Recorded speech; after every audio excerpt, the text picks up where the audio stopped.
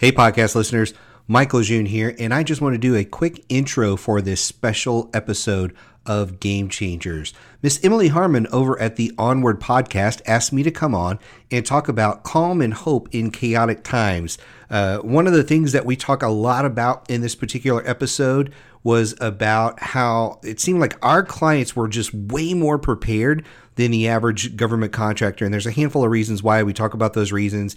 Then we get into things like relationships and building relationships. And we touch on a handful of different subjects. But you'll notice this is a little bit different. Again, this was actually hosted by Miss Emily Harmon on the Onward podcast. And she gave us the rights to go ahead and replay that here for you as well. So I hope you enjoy.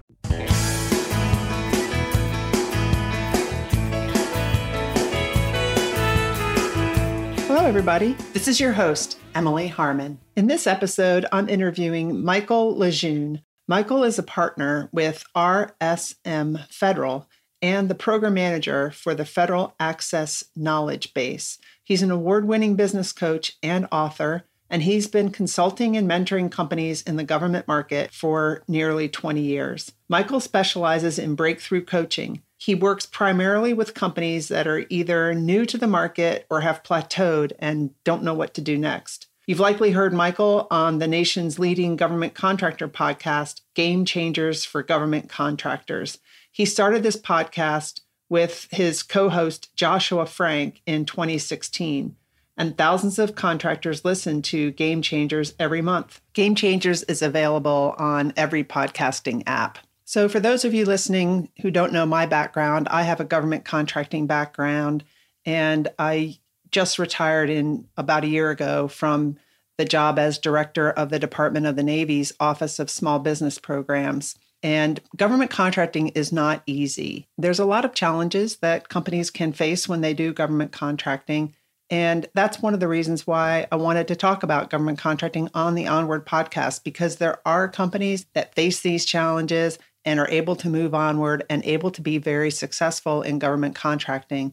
And I wanted to talk to Michael, especially during these coronavirus times. But I think what you'll get out of listening to this episode is that companies who were doing the right things when the coronavirus wasn't around are the companies that are succeeding right now, companies that have work in their pipeline. So I think this episode would be beneficial for any company that's in the government arena right now, or a company that's looking to get into the government space. And I think this episode would be interesting to just anybody who wants to learn more about what it takes to do business with the United States federal government, what are the challenges that these companies face, and how to be successful in the government contracting arena. And now let's start the interview.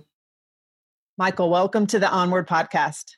Thanks for having me on. I appreciate it. We just had you on our podcast, so I'm excited to be on yours. Yes, I'm looking forward to this discussion. We're going to be talking about the coronavirus and how it's impacting the way small businesses interact with the government, and just what are the challenges that small businesses are facing and any advice that we have for them. So you work with Josh Frank, and you guys both coach and consult with small businesses. And what are your clients seeing now? What are the things that you're dealing with? Well, it's interesting because people are asking me that a lot right now. And the most interesting thing is people that were not prepared are in a lot of trouble. I see that as a very consistent theme right now. And this is not in any way to promote our coaching, but in a way it sort of will. When I look at our coaching clients, I'm not seeing any panic. I'm seeing people that were very prepared, not for the insanity that we're feeling right now, but they were focused on having a healthy pipeline. They were focused on getting to know their customers. They were focused on all of the basic fundamentals that we talk about all the time. And then I talk to new prospects and their heads are spinning. They're like, I don't know what to do. A lot of the opportunities have fallen off. And I start to dig in, and it's like, because you're not prepared. Like you've been in reaction mode and didn't even know it. You've been, the focus of your pipeline is working on what used to be FBO is now beta.sam. Like you're focused on that to build your pipeline and not relationships. And so that's the common theme that I'm seeing from a lot of people. And the thing that I'm seeing from our clients, or even people that were just members on our platform, where like we've been giving them content for like, say, the last 2 or 3 years, I'm reaching out saying, hey, how are you doing? And the overwhelming response is, we're crazy busy right now. Like we're With crazy work. busy. Yeah, with work. Like we're crazy busy. Like one out of every 15 to 20 people, and I probably talked to 100 companies in the last month. One out of every 15 or 20 will say, we don't know what to do. Like we're in a place where it's dried up or this has gone on. What advice do you have? One out of about 50 people will say, hey, we run call centers or this situation, and we've got a lot of people in a building. What do we do? We're having issues with the government is saying we're essential. We don't necessarily know that we're essential, but they're saying you better show up to work on Monday. How do we deal with that? And so there's a little bit of that, but for the most part, it's not only business as usual. Like I'm seeing it ramp up. And so that's my positive message for what's going on. We're Yeah. seeing that in our business too. I mean, we signed about 20 something clients in the last month on different programs that we have. And it actually worked out really well. We didn't know when we launched the book this was going to happen, but the Game Changers book was coming out. And as that is kind of accelerating, people are starting to search a lot more right now for help. And so they're finding us. And so it's been a lot of really long days for us of just new people coming in and things like that. So Oh, that's really interesting. So kind of all boils down to relationships, right? Because if a company like one that you're dealing with is wondering, am I essential or not? If they have a relationship with that contracting officer or their customer, they pick up the phone and call and they work that yeah. out. Yeah, absolutely. And the interesting thing for me is, I mean, you just described the first piece of advice that I would give somebody, and they're reaching out to me. Mhm. Like, why aren't you reaching out to talk to them? It's like, yeah, I don't know how they're going to handle. Like, if you have a good relationship, how to handle it. Like, you know exactly what's going to come out of their mouth. You know what they're thinking. And I've read some of the emails that people forward me. I've gotten a handful of those where they say, here's an email from them, and I'm really scared to get on that phone call. And I'm like, you are reading way too much into this email. If you just take a step back from a very neutral location, you can see in the email, you can read between the lines that they're being directed this. They understand your situation, but they need to communicate to you that you are essential and they need you on the job. They're not saying, if you don't show up on Monday, we're going to cancel your contract. They're just communicating what they need to communicate, because if we go back to the way the government works, everything requires a paper trail. And that's really all it is. So. Yeah, they want documentation. That the contracting officer isn't going to call you up and tell you you've got to report to work and all that kind of stuff. I mean, they might, but they're going to back it up in writing. Right. And right. the reason they're doing it in writing is they have to have a trail. They have to document the file. They have to cover themselves. I mean, there's going to be auditors coming in after this is over. Yeah, we all know that. Seeing how we spent the taxpayers' money, and you got to have a paper trail. Yeah. And, one piece of advice that I have for people is, if you don't believe that, if you think that, hey, they just wrote a blank check and they're going to spend this money like crazy, you better rethink this, and you better document everything possible. And also, don't get frivolous with your spending or things that you're trying to build a government just because, they're in this situation. Because I guarantee you're going to go through this year, maybe next year, maybe even the next year. And this is going to be one of those things where we're going to be 5 years down the track and they're still going to be auditing and coming back and looking at this stuff. And so, not that anybody listening would do that, but I have seen companies try to take advantage and say, well, hey, what else can we bill for? And don't do that stuff, but you better be keeping a really good paper trail as well. Yeah, I agree. I was just on a call with the National Defense Industrial Association's Small Business Committee, NDIA, and they were talking about the CARES Act and the part of the CARES Act that talks about the Paycheck Protection Program. And I don't want to get into all the details on it. It's kind of complicated. But they were basically saying that if you're going to be filing for these loans from the banks, and you've got to make sure that you're not double dipping. You don't want to bill the government and then file for a loan for the bank to cover the same thing that you're going to, and have that forgiven. Those kinds of things that you need to really document, and you need to be able to document how you spent that money. Like, was it on payroll, rent, utilities? And it sounds like you even have to send your W-2s in. I mean, there's a lot of documentation. So you got to be really organized when you're applying for these loans. Yeah. And, anytime there's a lot of what I would characterize as free money running around, you see a lot of ethical boundaries that become very gray in these times, where people think, oh, well, it's free money or this or that. And at the end of the day, I always say, if you don't need it, don't take it. Yes. That's number one, because guess what? At the end of the day, someone's going to pay for this. At the end of the day, I don't want to be contributing to the national debt. Like our company, we are not getting any loans for this. In fact, I talk about this on LinkedIn a lot. We had almost 2 years worth of salary set aside. just for times like that. We didn't know this was coming. We've just been putting it away. And so if you don't need it, don't take it, because you don't want to be one of those companies that added to this debt. The same thing with the payroll stuff. Like if you don't need it, just no, this is not a good thing to do. So what other ways could companies have prepared for this, or can they prepare for the next time around something like this happens? I mean, something's going to happen again. Yeah, absolutely. And this is probably one of those once in a lifetime things. Like I'm 44 years old. I've never seen anything like this in my life. I don't know that I ever will. But 9/11 happened not that long ago. Right. So and that was another situation where, as a government contractor, that was actually a catalyst for growth for us, was 9/11. And so we do see a lot of times where when there's a crisis going on in the rest of the country, the government just whips out their credit card, starts buying stuff and starts doing things. And I'd never seen in my life, one of the intel agencies called us up and spent $105,000 on an American Express card with us on 9/11. Wow. And I'd never seen anything like that in my life and was just blown away. And then I saw another one and another one. Wow. And those kind of things started happening, but they all happened because we had very established relationships. You were talking about that earlier. And it boils down to getting to know your customers, but having a plan. I just talked about this in one of our latest podcasts, where I see three types of companies out there. There's the strategic company, and I call them the planners usually. They're really focused on strategy, but they're not really focused on execution. Then there's the people that are really focused on execution, but they're not really doing it with a strategy. And what I like to see is the third type of company, where there's a hybrid approach, where you have a strategy, you are executing, and then as you're executing, you're actually feeding that information back to the team to say what's working and what's not. And most of the companies that get into government contracting are purely in execution mode. And from that perspective, they are on the bid matching sites and they're just responding. And Right. that is really like the old saying of building your house on the sand. As soon as that foundation shifts or moves, you're done. You're done. If there's nothing being posted,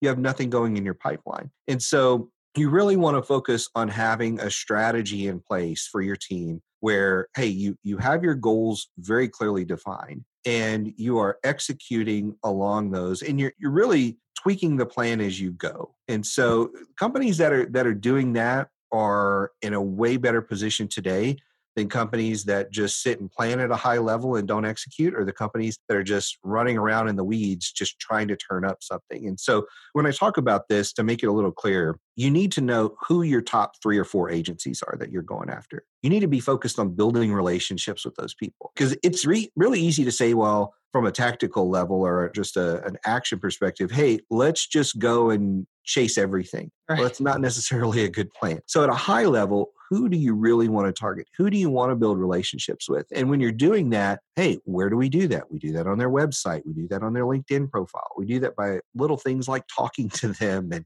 having conversations and getting embedded in that organization, not just trying to make a sale. And then from there, starting to work on the things like, hey, what are your problems in the next 3 to 5 years that you're trying to solve, and learning those things. So if you're doing that, and you'll hear this a lot, is playing the long game, you're going to be more prepared. It's Right. the people that only play the short game that are really in a lot of trouble. And I do see this a lot of times, and this is before this crisis. I see this a lot of times in the 8A companies. We see this a lot because a lot of times people think, hey, I've got that 8A certification, and that's my golden ticket. I don't necessarily have to get clear on what I do, who I sell to, what my real value is. I don't have to get clear on that because I've got this golden ticket. And then we see them graduate the 8A program, and then the company dies. I mean, like a really high percentage of those people, because they're so focused on something that doesn't necessarily matter to the government. And so we've got to reshape and focus on what really matters to our client, who our client is, what's important to them, and really drilling down at that. And the companies that do that, they graduate the 8A program and go on to do bigger and better things.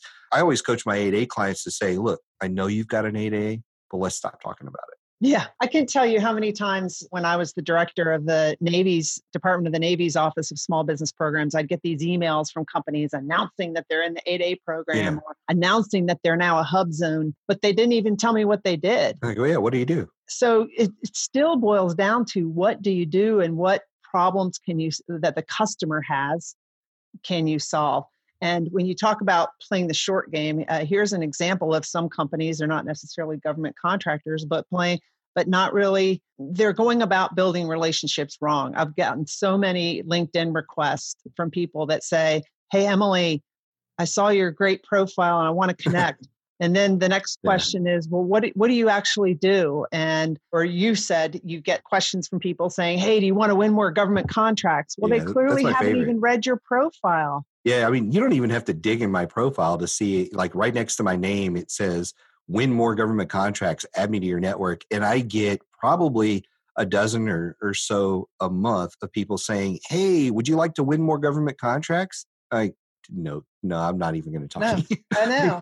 Yeah, that's not really the way to build a relationship and approach somebody. It just shows that clearly you haven't invested any time in doing your homework. No, not at all. I mean, the only thing it shows is that you're playing the numbers game. And if you're playing the numbers game, again, you can only play so many numbers. And if the conversion rate is really low at playing the numbers game, then you're going to run out of prospects. I always tell people, do you want to make 200 calls a month or do you want to make 50 or less? It really boils down to that. Because if I could make 25 to 50 calls a month and have really good quality conversations, I would much rather do that than make 2, 3, 4, 500 calls. Yes. I mean, I will tell you, the first 10 calls are the ones that make people want to just quit their job anyway. Nobody wants to make those first 10 calls when they're cold. But when you actually have a reason to call people, it makes it so much easier. Right. It's totally different. And so, when I worked for the federal government, I could tell you I was probably a little naive in that I wondered, why do there need to be coaches and consultants out there for these small businesses? We've got small business professionals. We've got the procurement technical assistance centers. We've got small business development centers. But now that I'm on this side of the fence, I can really see that the coaches and consultants provide a different kind of service that the government can't provide. One of the things I always say when people tell me about like, well, hey, shouldn't I just go to the PTAC or whatever? It's like, yeah, you should. You should absolutely go to them to learn the basics. But at some point, you're going to need deeper technical strategies. You're going to need somebody who just can really take your company to a different level of sophistication. I always say, hey, at some point, you got to grow up. At some point, you got to grow up and stop doing the free stuff. You need help. You would never think, hey, I want a salesperson on my team and I want them to be free. I don't want to pay them commission. I don't want to pay them anything. They should just be free. You would never think that. So it's really the return on investment when you're looking at coaching, consulting, that sort of thing. But what people don't realize is you're an expert. If you're a business owner or whatever, you're an expert in your industry. I'm an expert in business. I have invested somewhere in the neighborhood of about 300 grand learning business, not only from running my own companies, but from trainings and workshops and things like that. I tallied it up. It's close to $300,000 I've invested, like honing my skills in this to be able to help clients do this stuff faster. And you learn because you're helping so many clients. Yeah. What you learn from one, you can help apply to another client. Exactly. Not only that, but there's a new client I just brought on a couple of weeks ago, and I am always linking them up with new teaming partners. It's one of the things we're doing all the time because we're talking to people all over the country. Like the PTAC's probably talking to people in their little area. In the little area. But I've got a client that they want to do business in Texas. They also want to do business in Florida. They want to do it in DC and somewhere else. And a lot of times when new prospects come in, they're from all over the country. And I'm like, hey, do you know this company? No, I don't know them. They're in Texas. We're in Florida. We need to connect you guys because you're both in the same industry. And a lot of times, it's really funny. This one particular client that I'm talking about, they're in San Antonio. And every time I turn around, I get somebody new in their city who's actually doing work in their industry and they don't know them. And I'm like, yeah, we're going to connect you guys. We're doing that. So, I mean, the connections we make are really cool, but even like the experts. So like I'm in a position where like with the Game Changers book, I know most of the experts in this field. I know the really good folks. And if I'm not a good fit, I can say, well, hey, you need to be talking to Jenny Clark, or hey, you need to be talking to Doc Wright, or hey, you need to be talking to whoever, because I know that's the right expert for what you're dealing with. And I don't want to sound arrogant in any way when I say this, but when you're at our level, you don't take every client on. No. You just don't. And we're very fortunate to be at a level, Josh and I both, where we can look at new prospects and say, hey, I could help. You could work with me, but you should work with Doug Reitmeyer because he is the guy in construction. And if you're just set on working with me, fine. But I'm telling you, he's the guy you need to work with. And so that's kind of what you do at this level where we've got our network of people that we know, like, and trust, and we can bring those in. And so, like, I have clients that are not only working with me, they're also working with Jenny Yeah. And because, hey, that's fine. you need multiple experts on this because I'm not an expert in the DCAA stuff that she is. And I don't want to be, but she loves that. So let's bring her in. And now our team just got bigger and it's just going to propel you that much faster. Yeah, no, I completely agree with that. And I think that also you're in a position where you probably wouldn't take on a client if you can tell that that client isn't going to listen and isn't able Oh, to yeah. take your advice. And I've Yeah. run into that a lot where companies insist that they know better. Well, if you know better, then Then go you ahead and do do it. it. Yeah, you do. Well, not only that, but we're in a position where I tell a lot of people, I just sent an email to a guy this morning that said, why do you think you need a GSA schedule? Right. Because he's like, I need a GSA schedule. That's fine. Why do you think you need that? And I wrote back and I said, just so you know, I only recommend this for about 30% of our clients, and we do the service. So I'm not going to BS you here on this. If you don't need it, you don't need it. Because guess what? It's going to take you anywhere from a year to 2 years to get your schedule because I know you're slow. I've been on this side of it and I know it takes clients anywhere from 3 to 6, maybe even 9 months to put their packet together because life is going on. Even with a coach on them, pushing them, it still takes time. So, like, what are you going to do to grow your business over the next 2 years? Has that person you're talking to about a schedule talked to you about that? No. Right. Because They just give because you have a schedule doesn't mean people are going to use it. Yeah. So, like, there's all these things that you still have to do once you get it, but between now and the 2 years it's going to take you to get it, how are you going to stay in business? Again, the GSA schedule company that all they do is pump out those schedules probably didn't have that conversation with you. And so Right. that's something we can do at this level. But also another conversation I have all the time is, why do you want to get into government contracting? I have that conversation probably about 5 times a month. And I say, so you're doing really well in the commercial market. Yep. And you know nothing about government. Yep. Why do you want to be a government contractor?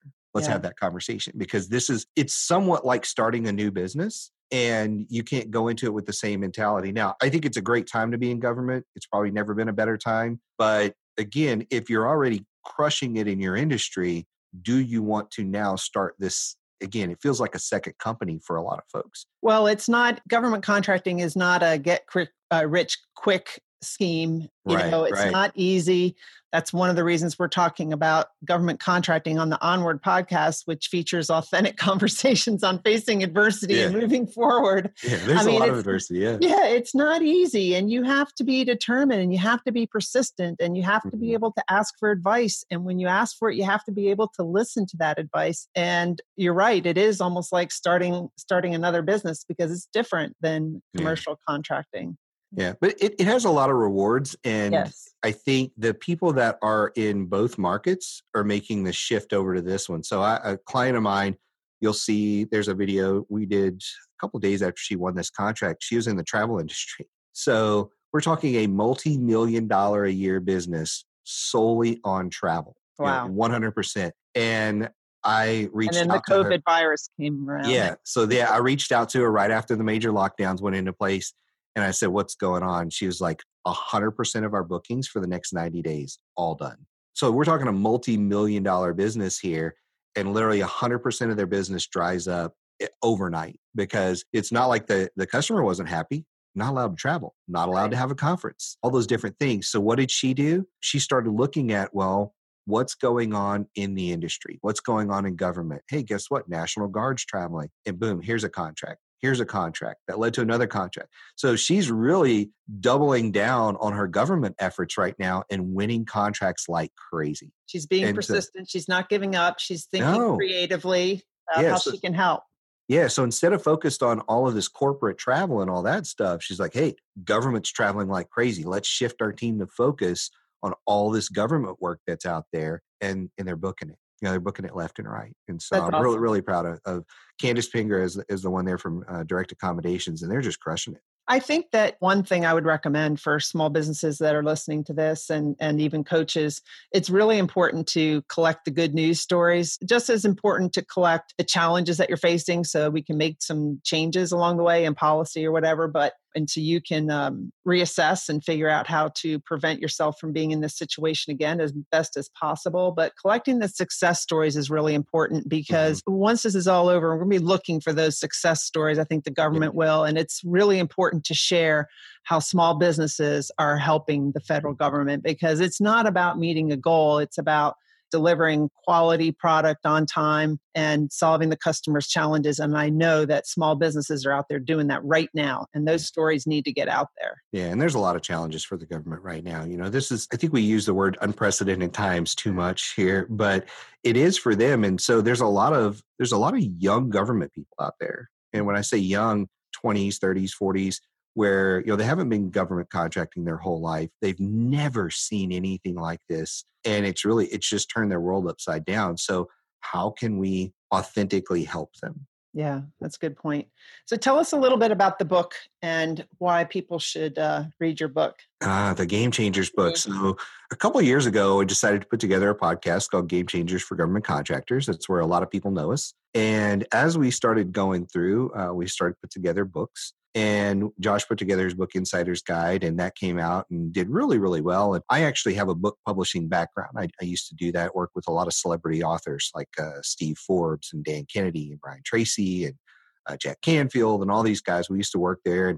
And I thought, wouldn't it be great at some point if we did kind of a co-authored book with a lot of our podcast guests? So I went back to everybody who had been in Game Changers and some people I wanted on Game Changers and said, hey, why don't you write a chapter in here? And so went and got expertise in just about every topic you can imagine. So, we've got people talking about proposal writing and the fundamentals and price to win and exit strategies and banking stuff. And there's all these different topics in there. And so reached out to everybody, kind of got them together, put the book together in 2019. And then in early February, most people don't know this, but early February is my birthday. So the day after my birthday, this book comes out and hits the #1 bestseller list in Amazon. And the feedback's been great. It's really focused on just really quick read, quick strategies that you can apply to your business in all of those different areas. And again, there's 34 chapters or so in the book. And it covers a very wide gamut of what you're going to face as a government contractor. And one of the really cool things that we also did with that is I made sure and include a little bio and the LinkedIn information for all the authors. And so if a chapter really resonates with somebody, they can connect with that author. Hey, I saw you in Game Changers. And we really tried to make it where people understood how approachable these people are. They're in business just like you are. They're very approachable. You have questions, you can connect. So it's sort of, not only taking the podcast and bringing it offline in a different version, because they don't talk about everything on the podcast. They talk in the chapter. There's some extra stuff in there. But then being able to create that network where you can expand your network by reaching these experts and just kind of broadening your personal network. I read it. What I really liked about it, what I recommend people do is read the whole book from front to back, but then go into the chapters that really are going to help you where your company is right now. Some of them you may not need to read now. Others, you may need to read later, but it was just an awesome book.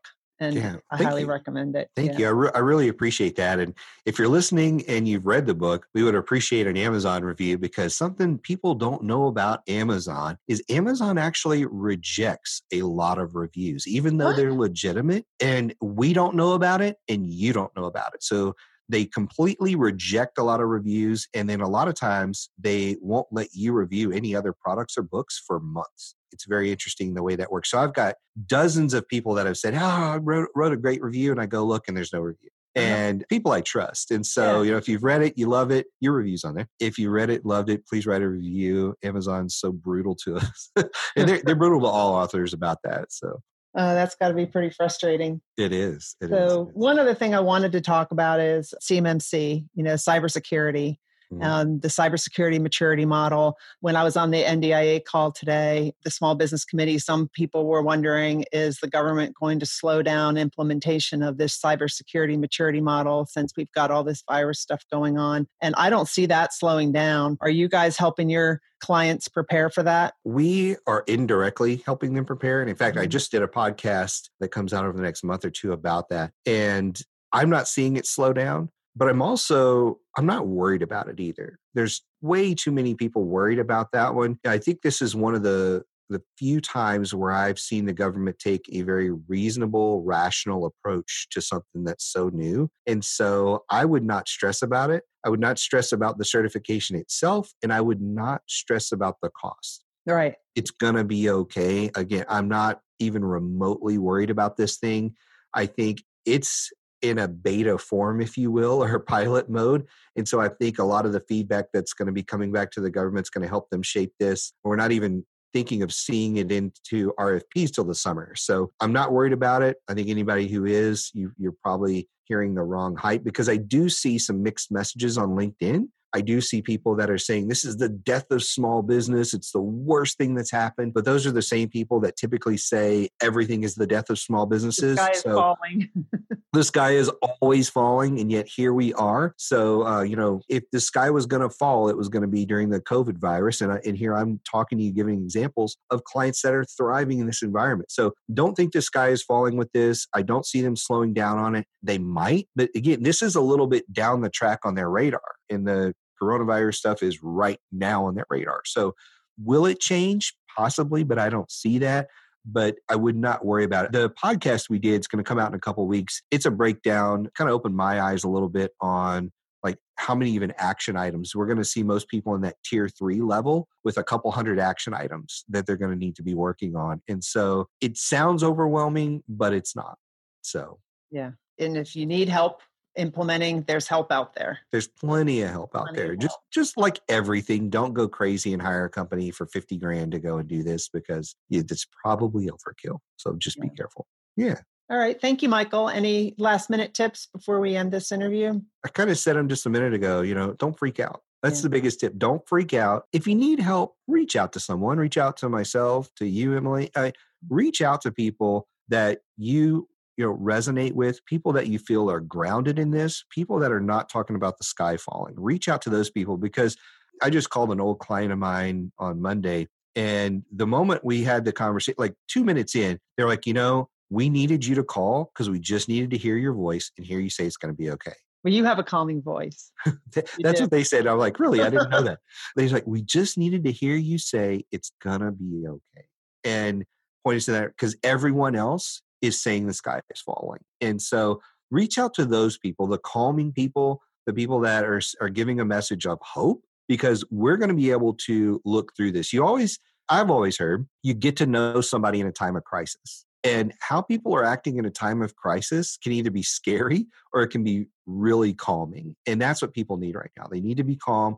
They need to be filled with some hope. And they need people in their lives that are going to point them in a good direction. And so reach out to those people. That's the number one thing. Thanks for listening to Game Changers for Government Contractors. For a full list of episodes and other resources, be sure and check us out on the web at www.rsmfederal.com/gamechangers.